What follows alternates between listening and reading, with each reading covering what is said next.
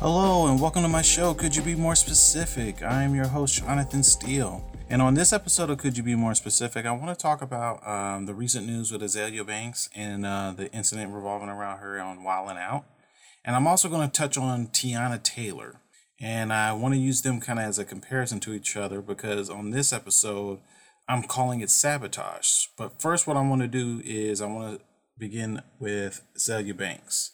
I know she had a recent appearance on Wild 'N Out that didn't go over so well, at least from her side of it with that, and kind of the aftermath in which what ended up happening, multiple days later now. Azealia Banks, from my familiarity with her, I have known of her.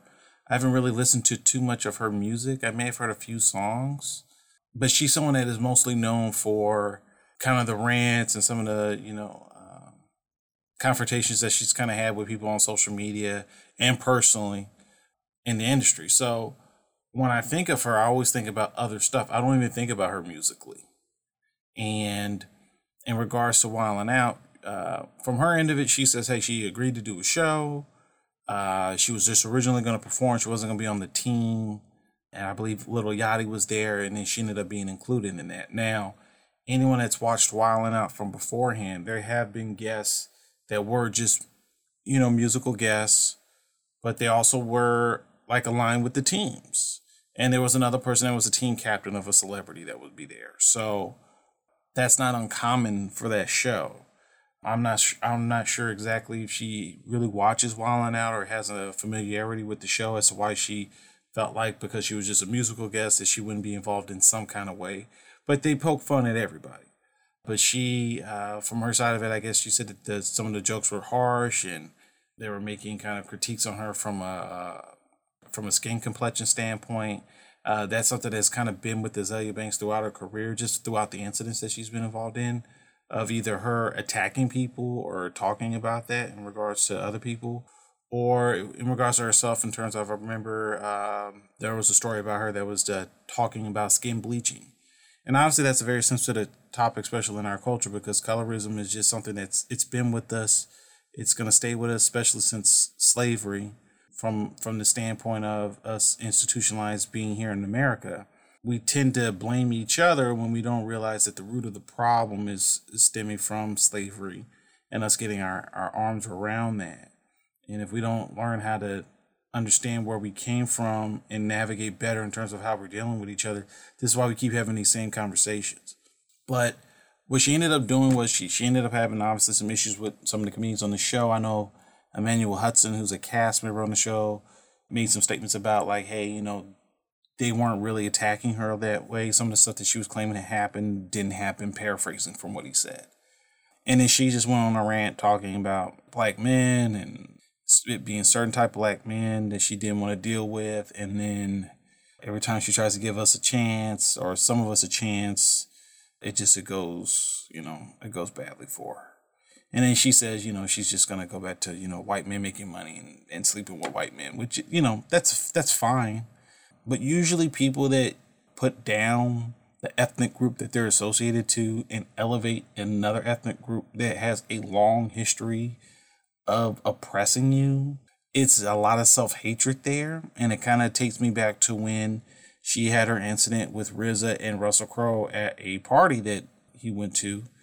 He brought her along because they had just worked together, and it was predominantly the people that she apparently feels more so comfortable with. She was upset about some of the music, I believe, that was being played because it was, Russell Crowe is in a band. He kind of plays, kind of contemporary, I think, rock kind of music. And she was just saying, hey, I guess it was old people music, and it led to a dispute. And then she, I guess accused him of a racial slur that apparently did not happen. And they had this huge kind of argument, and that kind of like put a bit of a, what's the word I could say for RZA? It put him in an uncomfortable situation because him and Russell Crowe have known each other for years. And I remember Corey Holcomb, who normally catches flack, but a lot of times with what he talks about, he's addressing a specific type of person. And he was really went in hard on Azealia Banks because he was like, hey, if you're RZA and you're really cool with him, you just can't bring someone like her along because you worked with her and it seems like it's a good experience. Like that's a situation that might not be good for her to be at because you don't truly know her in that way.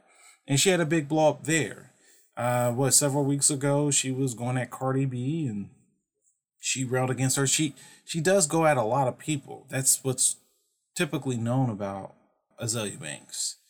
And as far as some of the stuff that she said about Nick and talking about him with lupus and dying and changing out, colostomy bags and stuff like that. I mean, beyond that kind of stuff, I mean, when I look at her, I feel mostly disappointment. If given the right situation, she could probably be, in terms of herself internally, she'll be in a much better place.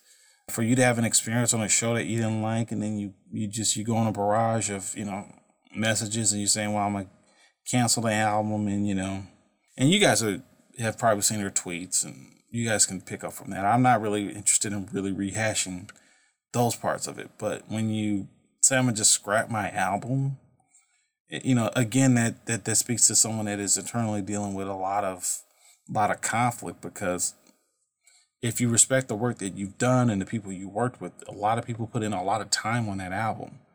If the album wasn't ready to go and you scrapped it, that's understandable if you just don't like it creatively. But if all things considered, it's really good, and you just decide, hey, I'm just going to push back an album because I had a bad experience on a comedy show. And hey, it could be just her venting, but she tends to vent a lot. And when she, like a lot of people, when they're the aggressor and they're attacking you, they operate really good. But when they're on the defensive, they don't function so well. And that's why you kind of got to be really careful about the energy that you're putting out. So those are just some of my thoughts that I have on Azealia Banks. I'll probably touch on her again at some point because, it is a story, so it's worth, discussing. I'm not dismissive towards her in terms of her career. It's just I don't really know that much about her. And that brings me to say someone like Teyana Taylor. Now, Teyana Taylor is really interesting because she's someone that has been talented from the very beginning, very similar to what the perception is with Azealia Banks. But unlike Azealia Banks, Teyana Taylor's been someone who's known to be really good, but she's just been in some situations where things haven't all the way kind of been right for her. But to her credit, she's always been able to kind of manage to continue to move forward and do good work and put herself in a position where she's in the public eye to where, like, oh, people still know her and they respect and follow her. And she originally started out musically, and then she made a transition to acting. And I remember she was in Madiz's Big Happy Family, and of course, she was Bow Wow's baby mama, as you say. And she was good. She was funny. She has a lot of personality. And then she still, obviously acted then as she is now. I mean, she's on the new season of Hit the Floor, and that's on BET. So, I mean, Teyana Taylor's done some good things, but going back to her from a musical standpoint, her being with Kanye and her album being, I guess it was leaked prematurely. I guess they said it was a mix-up on that because apparently I believe the songs were out and she was unaware that it was out, and that kind of put a damper on the way that they wanted to launch her album release. And then they ended up, I think, deciding to re-release it with additional songs and new songs. I believe she's a part of that 7-song album template right now that Kanye's doing, which is interesting because I just watched an interview with 50 Cent talking to Who Kid. And when he was asked about the 7-song thing, he says for him, he doesn't agree with it being an album because he says, to me, it should be an EP. Because normally that's what EPs are. They're 4, 5, 6, 7 songs. And when I heard 50 said that, I remember when originally this was happening, I kind of used to think about that, but it didn't really click until when I really heard him say that, because it's like they getting back, especially to the early days, which makes me sound older, of like in the early 90s, 2000s, that's just what they were known as the EPs. Even with what they're doing now, it's like 7 songs sounds like a playlist, similar to what Drake did with More Life, but he actually had more songs on there than 7. other than that, Tiana, she had her album come out, and it didn't go her way. And overall, I know she was on the Breakfast Club, and obviously she was disappointed, but I think she looked at it like, hey, we're all on the same side. We're all trying to get this together.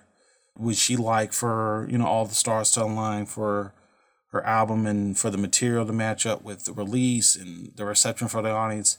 Yeah, but what I would give her credit for, and I really acknowledge a lot about her, was that she's able to still maneuver beyond those scenarios.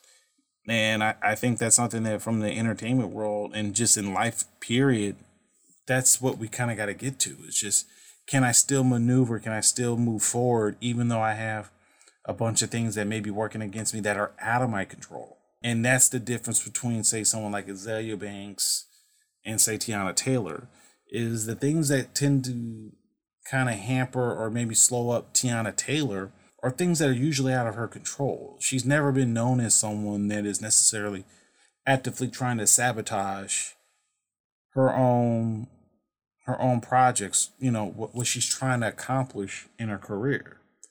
Azealia Banks does that.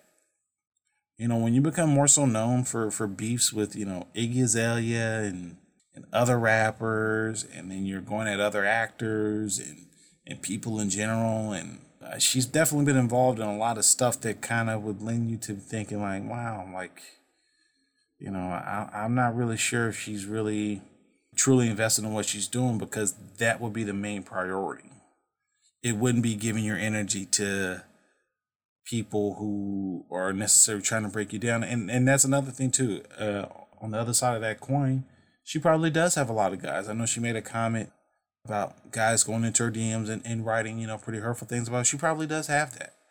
And that's something that you got to be sensitive to and considerate about. But also, you got to still be, responsible enough and have an awareness to know that the words you say matter. You just can't really just throw things out. And then you got to be, respectful enough to say like, hey, what I say wasn't wrong. Like if she came out and said, hey, you know what? That experience on Wild 'N Out didn't go the way that I planned it.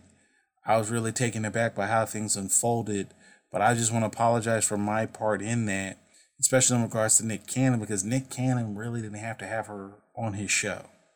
I think a lot of people kind of sometimes forget that, when people put you on shows, same thing if you were to get shot out on a podcast and stuff like that, that's something that people don't have to do. So you want to extend a level of respect and kindness to them. And so hopefully in the future, no matter what's going on with her personally, that things get better for her and then things line up for her professionally. But it's just, she's kind of dug herself in a bit of a hole here with the perception that she's largely known for. And it's going to be very hard for her to kind of get out of that. Those are just some of my thoughts that I had on that topic. I want to thank you guys for listening to this pod. Definitely like, share, follow us on Patreon. Follow D. I thank him for all the work that he's done on these videos. We're looking forward to continuing to grow our podcast. Thank you for following us. Again, you can always catch me on Tuesdays and Thursdays. Could you be more specific? Looking to do some more shows in the future. Look forward to talking to you guys again soon. And I hope you guys have a good week. Be good.